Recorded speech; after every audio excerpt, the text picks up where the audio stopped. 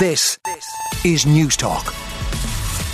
Well, they'll be asking about if blackouts are possible this winter. That story dominates the front pages today. The Irish Examiner says that we're all going to have to pay an extra €26 on average on our annual electricity bills to ensure the lights stay on this winter.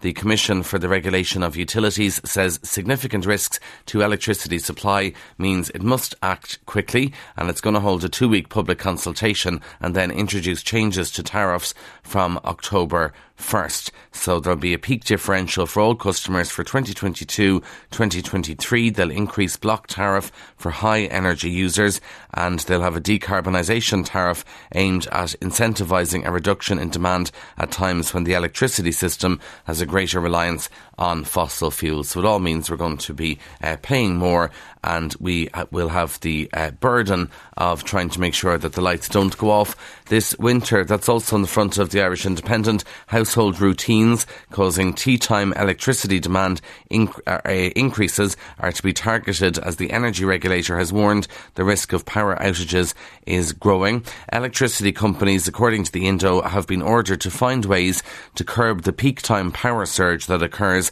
between 5pm and 7pm each day, and the Commission for Regulation of Utilities says behaviour change needs to happen fast, as there is a significant risk to supply. So that's a lovely cheerful Friday story for us all. The Irish Times goes with the budget again, another day, another leak, and there's been a lot of talk that we could have a €15 increase in the social welfare payments, but now government sources are telling the Irish Times that if you're to do €15 across the board, that blows a sizable dent in your budget. So it looks like, if you're to believe the papers this morning, across the board core weekly increases aren't going to happen, and instead they'll do a lower across the board increase accompanied by more targeted increases to other payments and one-off measures from a pot of €1 billion, which is going to be used for the cost of living crisis. So talk of €15 a week across the board increase in social welfare payments seems to be receding because it would cost too much money.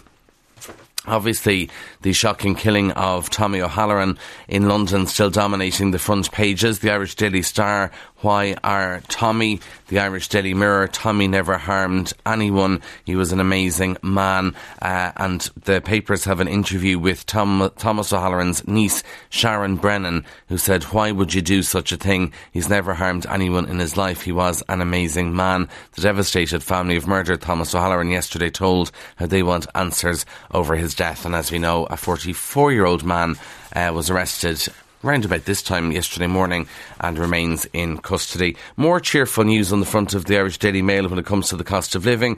Homeowners face an even greater financial squeeze this autumn. The European Central Bank signalling it will raise interest rates yet again next month.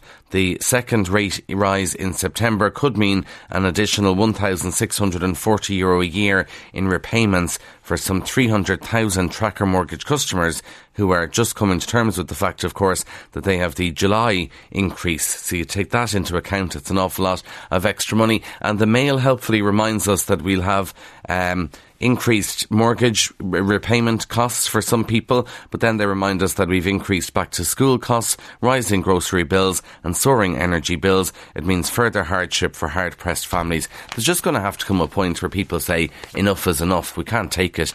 We just can't live with all of these increases. It's just, it's going to be cases where people have to leave cupboards empty and one room heated and the rest not heated and the lights off. Now, inside the Irish Examiner this morning, people are leaving home 3 years later than a decade ago. And I'd have to say, I know people in their mid-30s who are still living at home, who had no intention of living at home, by the way, in their mid-30s. It was never expected in their lives that they'd be at home in their mid-30s, but this is the reality now. So the Examiner says that the age at which young people fly the nest has risen 3 years in the past decade.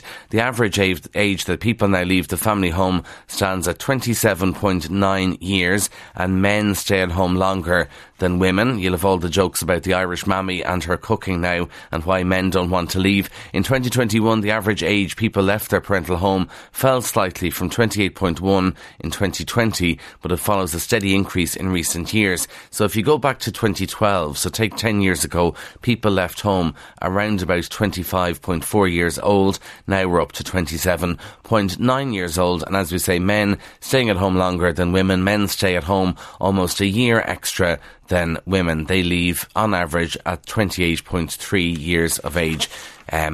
And it's all, I'm sure, to do with cost of living, maybe trying to save for a mortgage or just can't afford rent in their area or whatever. Now, inside the Irish Independent, it's covered in a lot of the papers too, and this is the news. She's been labelled as the coolest politician in the world, but Finland's Prime Minister has had to deny taking drugs after videos were leaked of her dancing, drinking and singing at a party.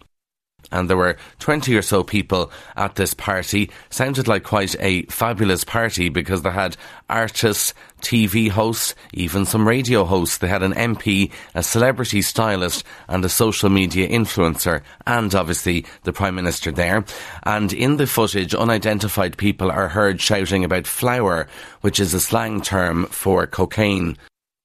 Particularly in Finland. I'm not sure if people would say flower in Ireland, but certainly in Finland, apparently they say flower, and that's a slang for cocaine. However, the Prime Minister, Sanna Marin, says, I haven't used drugs, I haven't used anything other than alcohol. So there's huge reaction to this. Now, it's not for the first time that the Finnish Prime Minister has been out partying, because she was also forced to apologise after photos of her dancing in a nightclub until 4 a.m. were published. She had stayed out until the early hours despite knowing she had been exposed to COVID. Other people will say this makes her even cooler, and then others will say spend less time partying, more time running the country. Parents have maths anxiety, we're told in the Examiner. Some parents do, and they're passing this on to their children. And the worry is that parents and teachers who have maths anxiety may influence the next generation of students with their negative views about the subject.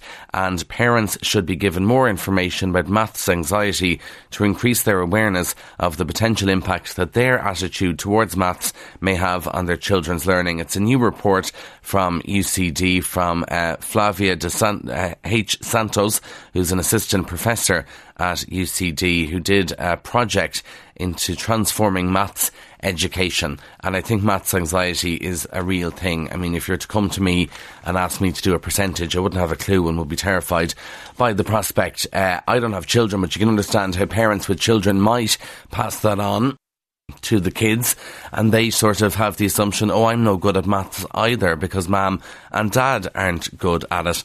Now, staying with parents, big story in the Telegraph this morning about driving tests, and apparently more and more parents are teaching their children how to drive, and examiners are terrified by this because the children are picking up all sorts of bad habits. So the Telegraph says driving examiners are being put at risk because of learner drivers being taught poorly by their parents, and many children, obviously who are teenagers or older, are struggling to pass their driving test because they're unsuitably prepared. Parents were not able to pick up faults that a driving instructor could pick up, and people were sitting their tests, so I assumed they were going, Shrine Grand, I'm able to drive, Mum taught me, I'll apply for the test. Now driving instructors or driving examiners in the UK say they're worried for their safety because they're getting into cars with people who can't really drive. Final story for you also comes from the Telegraph, and you know, in Ireland we're waiting for the rollout of broadband in some areas, so you'll be interested to hear